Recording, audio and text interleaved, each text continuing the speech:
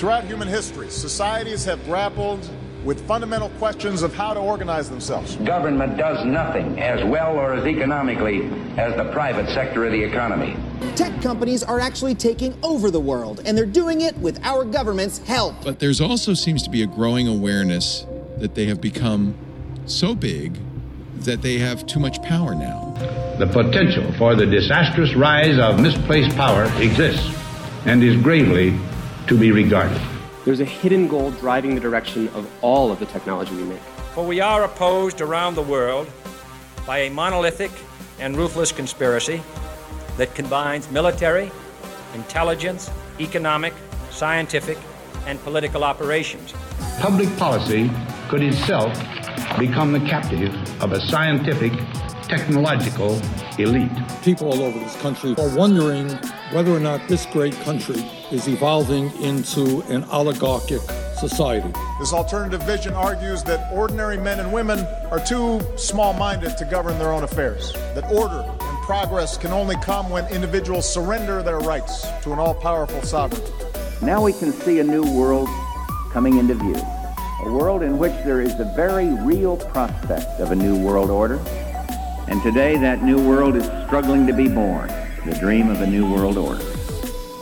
Hello and welcome to another episode of Our Foundations. My name is Joshua, and today's episode will be the first in a little mini-series that involves my personal opinion on things related to this podcast. I want to take advantage of this time in between Season 2 and Season 3 and fit some things in that usually don't really fit into the normal structure that I do the seasons in, and that's where this comes into play. I'd like to do a few episodes on things like COVID-19 and investing and self-sufficiency and homesteading and these kinds of things, all related to things I have talked about before, but instead of just presenting the general milieu of how those things are, what they are, how you can be involved in them, how they affect us, these types of things. Instead of that, I want to just kind of give a more conversational take about my opinion on these things, how I see them, how I see them fitting in. If you are listening to this podcast, then you probably at least have somewhat of an interest in how I view things. So I'll start off this series with today's episode, and it will focus on COVID-19, coronavirus, SARS-CoV-2, whatever you want to call it. That will be the focus. I need to address some of the things that I had said in the previous COVID special. I did a COVID special, I think a 3-part series in the middle of Season 2 that related the things happening in society since coronavirus hit to the content I was covering in parallels in Season 2, because when I started that, COVID had not happened yet, and none of these things had happened. So when I was talking about politics becoming more regionalized and localized, and big institutional non-governmental players having a bigger influence in society, and global organizations and foundations having more influence and being more respected, coronavirus hadn't hit yet. So you didn't have this stuff actually playing out in real time when I started that season. But since it started happening, I wanted to make sure that I tied that stuff in, even though it'd be fairly obvious. Obviously, I was not coming from that perspective because it just wasn't in existence yet. It hadn't happened. And so I was more coming from a theoretical perspective when I started Season 2 and did all the interviews. And so it ended up being coincidental that the timing was such that as I was putting out that content, these things were actually playing out in real time. So that was really interesting. But I also want to give an update, because when I did that mini-series, it took place kind of right at the beginning of the major pandemic and the lockdowns and that kind of stuff. I don't remember. I think that was March or April or somewhere around there. And so now that it is much later, it's now October, we've been through a lot. That was many months ago, and things have played out much more so than they had before. And so I'd like to give my perspective and my opinion on where things are and possibly give, I guess inevitably I'll give some updates compared to what I had said before, but I didn't go back and listen to those episodes. I didn't look at my outlines. I'm kind of just going blind here. And that's kind of the point of these episodes, is I want to do a few where it's just more conversational. If I had, albeit a one-sided conversation, but a conversation with somebody and was talking about these different aspects and the things going on, and they were asking questions about, well, what do you think about COVID-19? What do you think about the government's response? You know, do you think it's overblown? Do you think people are overreacting? Like, what's going on? And so in response to those types of questions, this would be what I would say. And so that's where I want to go with this. Now, to begin with, I'll start off like I think I started off the other ones by saying that I do believe that this is a real virus, that it is actually going around and circulating, that people are really catching it, they are really dying from it. It is something that is very serious for some people. There are categories of people at risk that this is very dangerous for, and since this virus spreads a lot faster and a lot easier than the typical flu, for example, it can be more dangerous from that perspective. Now, for the younger, healthier population, this is not much more dangerous than anything else. Last time I looked the stats up for children, and the range of children went all the way from 0 to 10 years to 0 to like 19 years, depending on who you use, the World Health Organization or CDC or whoever it was that was gathering the stats. I looked at multiple different charts, multiple stats, did a lot of research, and what I found was that there had been more children who had died of influenza than had died of the coronavirus since it started. And this was probably a good 5 months into it. And that the fatality rate and the issues, complications, hospitalizations, these things were actually more severe coming from influenza and the flu than coming from COVID. And that tends to be the case with a lot of different age ranges that you look at. It seems like the recovery rate is 99.9 something percent, depending on the age range you look at. And that's pretty much anything under 50, I think. Some of the stats go all the way up to like 70 and under have roughly that same recovery rate, and that is out of the people that catch it. So it's not out of the entire population that 99.997% of the people are going to be fine. It's that out of the population that catches the virus, 99.997. And so, yeah, it gets, it kind of seems a little ridiculous in a way that you have this thing spreading around, you know, a virus that for most everybody is just fine, but for this small population, it's a really big deal. And then we lock down the entire country and stop everybody from doing what they were doing and totally changed, it seems like, everything in society. It does seem a little crazy, I will say that. But at the same time, you do have people that are dying. And just like the flu, you have perfectly healthy young people that die from this. And since it spreads more than the flu and it is more contagious than the flu, then obviously you're probably going to have more of those anecdotal cases, so to say, of a healthy 30-something-year-old that passed away from it.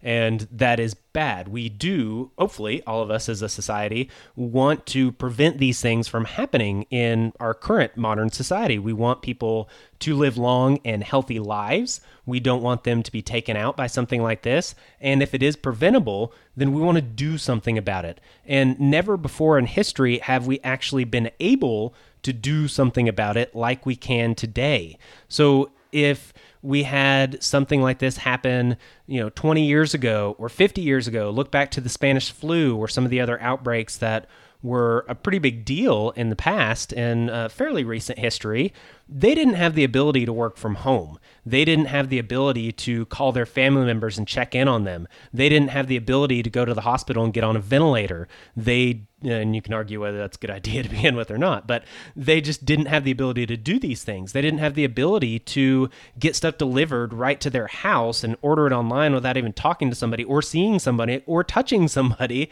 I mean, these things just weren't possible. You couldn't lock things down. You couldn't keep people home from work. You couldn't educate your children at home, at least not in the way that we can today on a mass scale. Like, these things just weren't possible. And through the technological shifts that have occurred and advancements that have occurred, we now actually have the ability to do things. So if you pair together this desire to not allow people to die and to suffer from something that is preventable. We want to prevent anything that is preventable. And then we do have the ability to prevent these things to keep everybody locked up and away from each other. And obviously, if no one comes in contact with anybody else, then everyone's safe. Well, yes, to a degree, if you're just looking at a virus specifically, but there's a lot more involved than that. But that's kind of, I guess, how I'm seeing it, that it's not necessarily all nefarious. It's not necessarily that there are these huge conspiracies by all these different groups. I will say there are lots of different groups. I believe there are plenty of conspiracies, and I believe that plenty of them are taking full advantage, and some may have even had influence in how this played out and the fact that it did play out. I don't know. I am very open to that, and I doubt we'll ever know that, but I do fully believe that that is a possibility.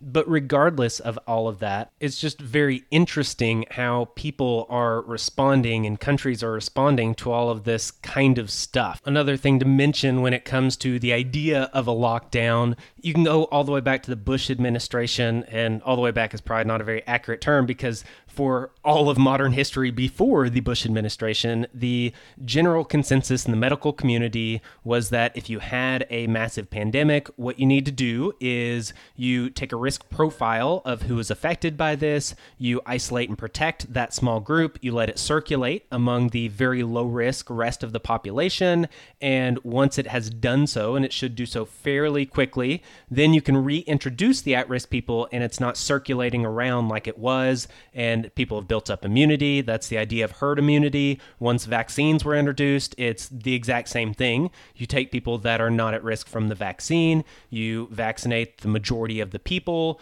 assuming it works on a majority of them, they build up the immunities, you have herd immunity that way, artificially, so to say, and then you are good to go, and you reintroduce the at-risk people.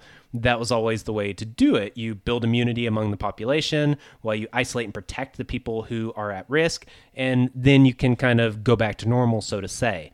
And apparently, you can look into the details on this. It's very easy to find. If I think about it, I'll include it in the show notes, but I usually, honestly, just don't have time to pull all the different articles I read and podcasts I listen to and all the different things. If you really want it, send me an email and I'll get it to you. I'll find it. But there are multiple articles I've read, multiple podcasts I've listened to that cover this subject, so it should be fairly easy to find. But basically, you had Bush, who was kind of freaked out about these pandemics that have come through in history, and there were some in recent times from his point of view, and he was worried, well, what would we do? We don't necessarily have a plan for this, and called for a study, called for some presentations. The impression that I get, at least from all the research I have done, is that there was one presentation given by kind of the standard medical community with the standard response from this general consensus among the medical community in the past and present. And they basically said exactly what I laid out, that this is how you deal with something like this. This is what we should do, that kind of stuff. Well, then there was another group who basically showed up with a lot of fancy PowerPoint presentations and charts and graphs and data analytics and all this kind of stuff. And they had the presentation given that basically said that if you keep everybody isolated from each other, then there's no way that anybody can pass this along. And if they do, through the limited contact that they have, it will be very minor. And then I guess the idea is that the virus would just die out.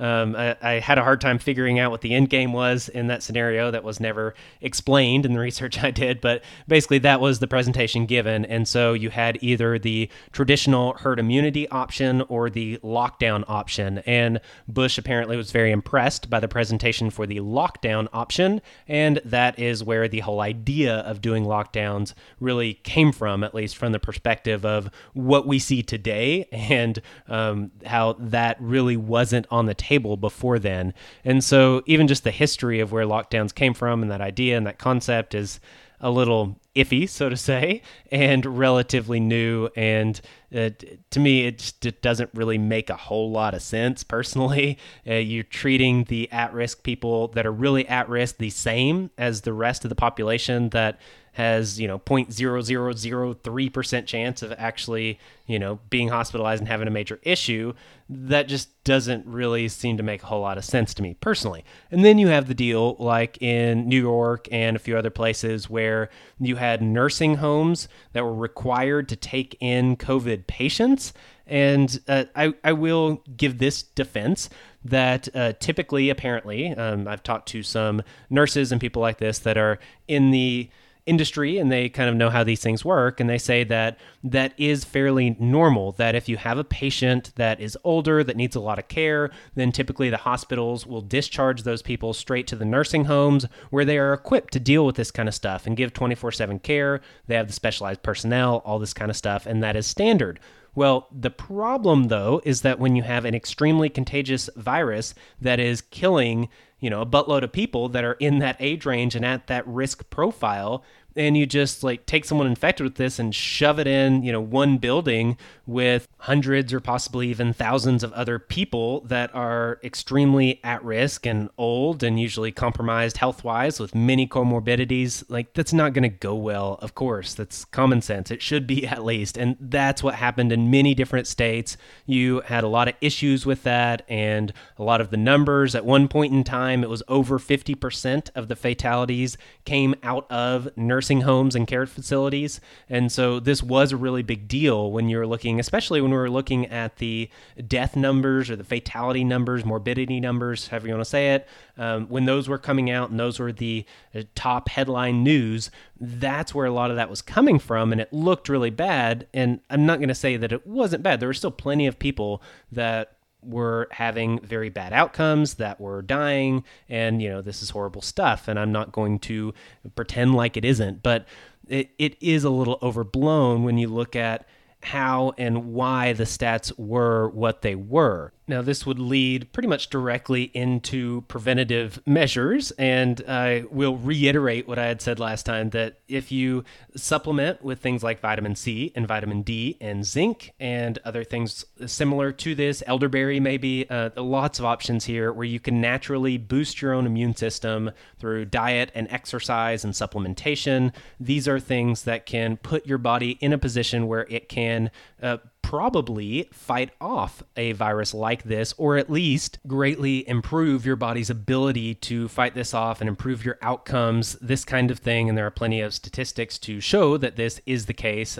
specifically with vitamin D levels. That's one that has a lot of research to back that up, and studies specifically on that show that that is the case. And so that would be my stance if I had to give a recommendation on what do you do. Well, it's you work on yourself and boosting your own immune system so that if and when you come in contact with this, you either will be able to fight it off or you'll suffer a lot less than you would have. Your symptoms will be much milder than they would have been, and that will really help you out and help the others around you, especially if you fight it off and you build immunity and you're not passing it along to somebody else. That would be a great thing to do. Apparently, the numbers are such that at least my impression is that the severity of your contagiousness is roughly in correlation with the severity of your symptoms. So if you're very symptomatic, you're very sick, you don't feel well at all, you're probably shedding more of the virus and you're probably more contagious than someone who is asymptomatic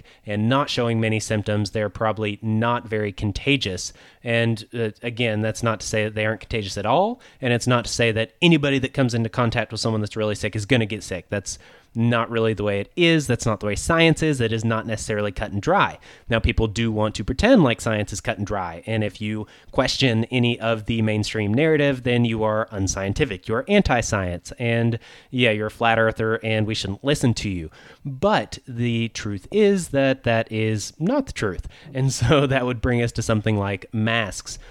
What benefit do masks pose? What are some of the questions involved with that? Well, the main thing is that the particles of the virus are small enough that they can get through masks, even the N95 masks, and so wearing it definitely does not prevent it. It even says so on the box when you buy it. If you buy some that have been produced recently, it'll actually say that it doesn't prevent COVID-19. You can look that up on different product websites and from people like OSHA, who have statements posted that say the same thing, that masks will not prevent viruses from getting through. And so it could be, and it probably is, that if you're wearing anything in front of your face, that it could block something from coming in. Mainly, the way they've been wording it would be droplets. It's the droplets that come in. And so, yes, if you have some droplets floating through the air and they hit your mask, they'll probably stop on your mask. Now, the problem is that if the mask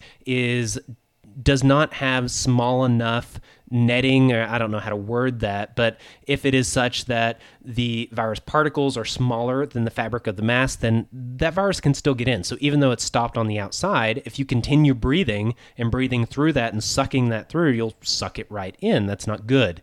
And so theoretically, if you want very good protection from the virus, what you would need to do would be to switch out your mask every time you come in contact with the virus. The problem is that you never know when you have come in contact with the virus, and so if you really want to be careful, you would be switching it out every time you potentially came in contact, which would be, at a minimum, every time you walked by somebody or were in the same vicinity as somebody and might have droplets floating around in the air, which is very unrealistic and probably not actually going to work very well.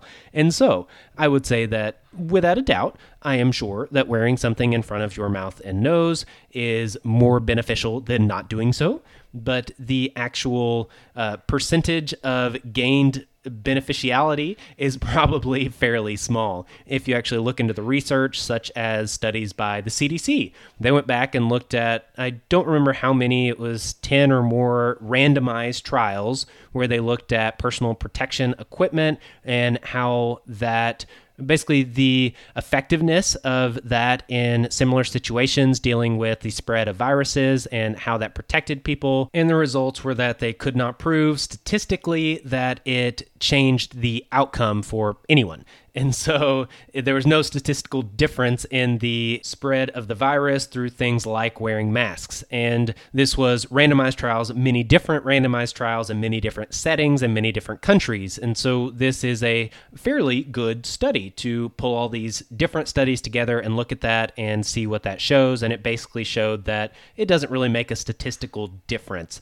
Now, there are some controlled studies that have shown that it does make a difference to wear a mask, and that does definitely stop things and stop the spread. However, when you look at the randomized trials, so far as I can tell so far, and I have looked for them very deeply, I have not found any that can show scientifically that wearing a mask does stop the spread of this virus or any similar virus. I can't find any research to back that up. Now, obviously, you could say just common sense, wearing something in front of your face is better than not, and I wouldn't necessarily disagree with that. But if we're looking at the science, and that's what we are wanting to base our opinions on and base our arguments on, that is not something that is scientifically backed up through independent, peer-reviewed, randomized trials. So why are they being mandated? Well, it's either just as a precaution, as a preventative measure, or it's something that is more political in nature.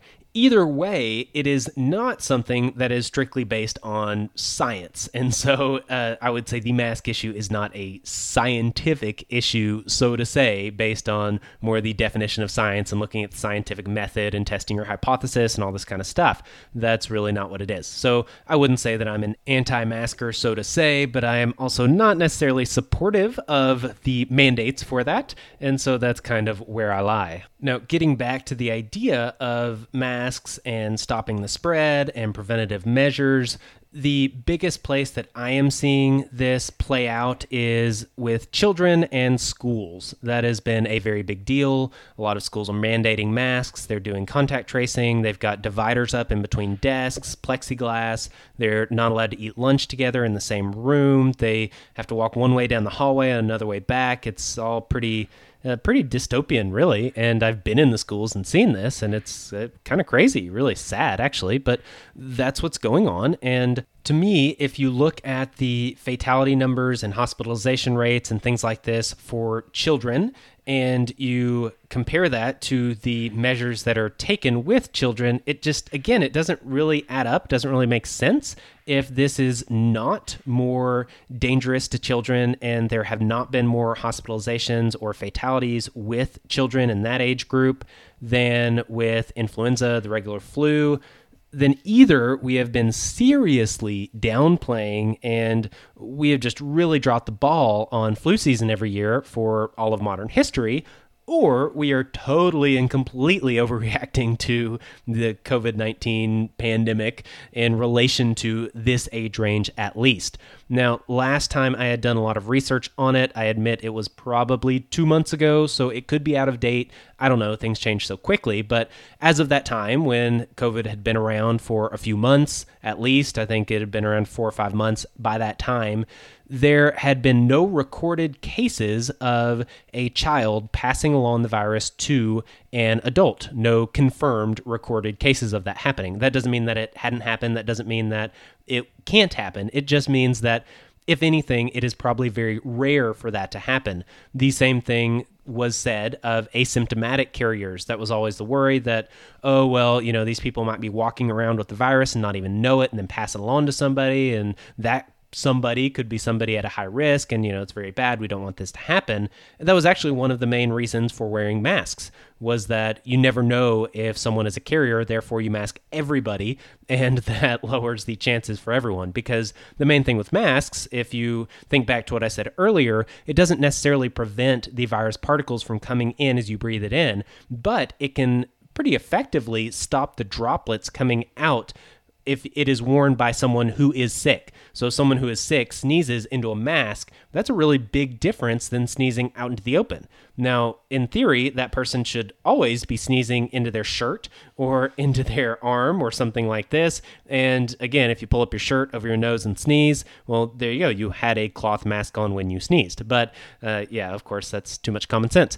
But the point is that the masks were more about preventing the spread from sick people, and particularly sick people that were asymptomatic, and that was a worry of them spreading it. Well, then it comes out that asymptomatic carriers are not likely to spread. Their contagion level is very low, and you would think that that might impact the thought of why everybody wears a mask in public, but no, that didn't really have much of an impact.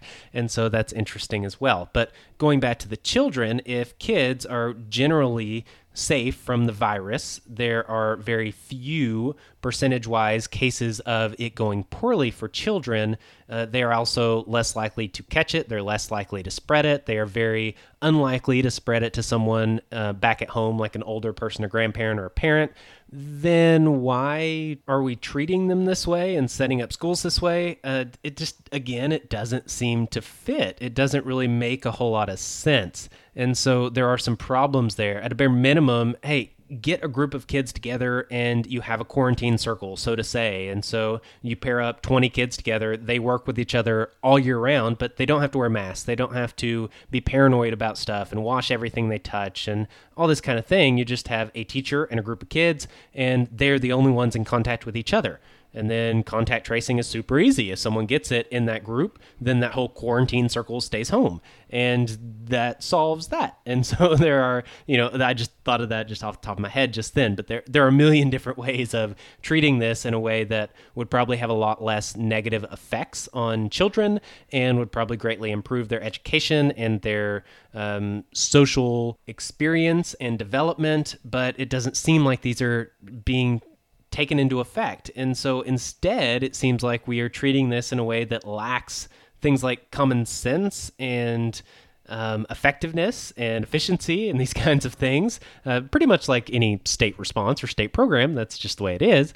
But unfortunately, it's affecting children. And if you're negatively affecting children psychologically or physically and treating them in a way that is harmful, especially psychologically, then that would be considered child abuse. If a parent does this, that's child abuse. And if someone else does this, then the parent can sue on grounds of child abuse. And if the state does this, then it is safety? I don't know. Apparently not child abuse. So it's really interesting. If the science doesn't back up what they're doing, and you can prove that it's having a negative psychological effect without a correlating positive measure of improved safety levels and health levels, then that would be questionable at a minimum. And so there are some issues there. That's one of the big things that I have had a problem with personally, that I strongly disagree with, and that I think is going to have a very negative effect on society and culture in the future, having this generation of children growing up in this. And it is just, I don't think, good at all. It's interesting that one of the main arguments against homeschooling has always been, well, the kids need to get socialized. And, most people haven't heard of things like co-ops and different things like this. I didn't know about them either before I looked into homeschooling and was educated in that area. But that is a common question. It's, well, how are your kids going to, socialize with other kids and get to know other kids and know how to interact with people? How are they going to do this? Well, now we're just creating that in the public school system, and all of a sudden it's okay because the science says so, even though the science doesn't say so. But the people in the white lab coats, the experts, actually a lot of doctors are saying this isn't true. But the experts, it's the state, it's the CDC, it's, all these organizations that we trust so much, even though we know that they are corrupt and don't trust them at all. Again, none of it, it's just a little ridiculous in my opinion, and that is my opinion. So I guess what I will do is stop there. That roughly wraps up my perspective off the top of my head, my opinion on COVID, where we stand, what it is, our personal interactions with that kind of stuff. And I'll come back next week and talk a little more about how it's affecting and shaping society and shifts in society and stuff that to me is a little more interesting. And some of it will touch on things that I'll get into next season. And since it'll be a little while before I get to it, I do want to mention it now. I just listened to a podcast today, and I was actually kind of let down, but also kind of excited about it. It was Free Man Beyond the Wall. If you remember Pete Quinones, who came on the show and I did an interview with, the very first interview for season 2. But I enjoy his show. I listen to his show a lot. I personally, I don't click with his personality, I guess, as much, but I really like especially the people that he has on. The conversations are really interesting to me. I find that a lot of the episodes he puts out are extremely good and on point, and so I really enjoy it, very much so. And one of the recent ones, he had a guy, Vin Armani, on the show, and I've heard him before. I've heard other interviews with him. He's been on Free Man Beyond the Wall multiple times before, but he was talking about the ages of man and how we've gone through these different ages, and the Bronze Age and the Iron Age and the different ages of industrialization. And on a side note, I was listening to the Corbett Report. It's another one of my favorites. I listen to pretty much everything he puts out, and he did one where he was actually being interviewed by Pete Quinones of Free Man Beyond the Wall, and I think it was on the same feed. I think that was published as a Free Man Beyond the Wall episode, if I remember right. But both of these I listened to today, and Corbett was talking about the first, the second, the third, and the fourth potential industrial revolution and what those look like, and it kind of fit with this same theme of the ages of man and how we have these major shifts in society and how things work. And that's actually what I am already planning on doing in season 3, and I already have written out for a book and saved on my computer, where I talk about the ages of man and how we're in the middle of this transition age. Then I hear Vin Armani talk about the transition period that we're in right now, and yeah, it's kind of just like, I wish I would have had that out and finished and published before all this happened, because it fits so well, and I don't really want to be kind of late on that train. It's unfortunate in a way that a lot of other people are starting to talk about these things, and like, I've already finished out these ideas, I just haven't gotten them published and polished. And so it's in a way kind of exciting to get the confirmation and the affirmation that other people are seeing similar things and making some similar comparisons. It's just a little disappointing that I wasn't able to get out in front of that and publish the things that I've been working on for months that are directly related to all this stuff. And so, again, we'll see. I'll bring up a little bit about that in the next episode and talk about more of those broader concepts and how society is changing, some shifts in the system, and I'll try to touch on angles that I did not touch on in the previous mini-series, so to say, in the middle of Season 2, where I talked about COVID, and I'll try to shift towards some other things, and bare minimum, it'll be updated versions of what I had mentioned before, but since I'm no longer trying to track the Reformation parallel, I can kind of branch out a little further and should be some different and new original content, so to say, and maybe I'll try to get a little bit of that content out that I already have on my computer written out for my book that I just haven't gotten out there yet, and so that'll be nice for me to be able to get that out a little bit. So that's the plan for next episode, and that'll hopefully, at least the plan is that'll wrap up the COVID update conversation, and then I'll get into some other things where I'll give my perspectives on probably investing and cryptocurrency, gold, these types of things. That's at least my rough plan to do next. So with that, I can just wrap things up and say thank you very much for listening and supporting the show in every way, especially those who are giving money through Patreon. That is greatly appreciated. If anybody has given money in the form of a cryptocurrency donation, I do not know about that. I'm sure I got it if you use the address that I have posted in the show notes, and thank you very much if anyone has done so, but no one has let me know that they have done so, and I have not at least noticed any donations.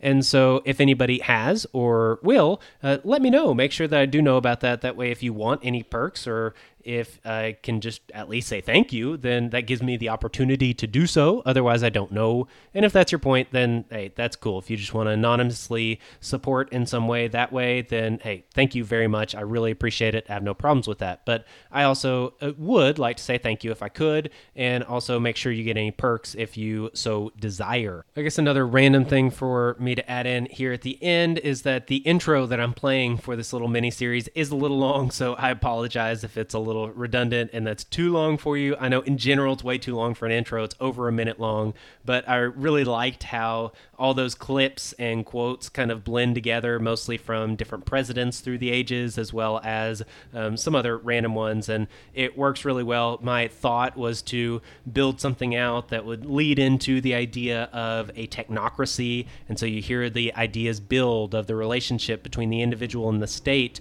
of big tech companies, of how they're incorporated, and you have this group of scientists, this scientific elite that, you know, there's this danger of them taking over the world, or basically taking over the government, so to say, and that you have experts that are running things, and we need a new system of governance, and all of these ideas kind of build on each other through these quotes, and it should lead one to think, at least one who has listened to this podcast or others like it, that, hey, you know, the technocracy is the culmination of all this stuff. And so I thought that was kind of cool. But again, since it's so long, I'll play it and I'll use that for this little mini-series, these episodes that I do before getting into Season 3. And then I will change that. Don't worry, that's not permanent. But I just thought it was really cool. And so that's what I'm using, and that's what I'm going to play for this series of episodes here in the in-between times. And then we'll get back to a more normal length intro, and we can get back to doing a more structured season as well. So if you have any more requests or opinions or feedback or anything whatsoever, please feel free to email me, ourfoundations@protonmail.com, and or send me a message on Twitter or a tweet with me tagged in it. And thank you very much for those of you who have been tagging me in tweets. The Libertarian Brewer, I believe it is, has definitely tagged me in a few and mentioned my show to some people, and I really appreciate that. I think it was very fitting. There were a few he tagged me in that were very fitting for the questions being asked by other random people. At least to me, they're very random. But thank you, at least, for recommending the show to other people, and anyone else who is spreading via word of mouth. Thank you very much. And with that, I'm out. Peace. This has been another episode of Our Foundations podcast. Thank you for listening. Goodbye. Yeah, thank you.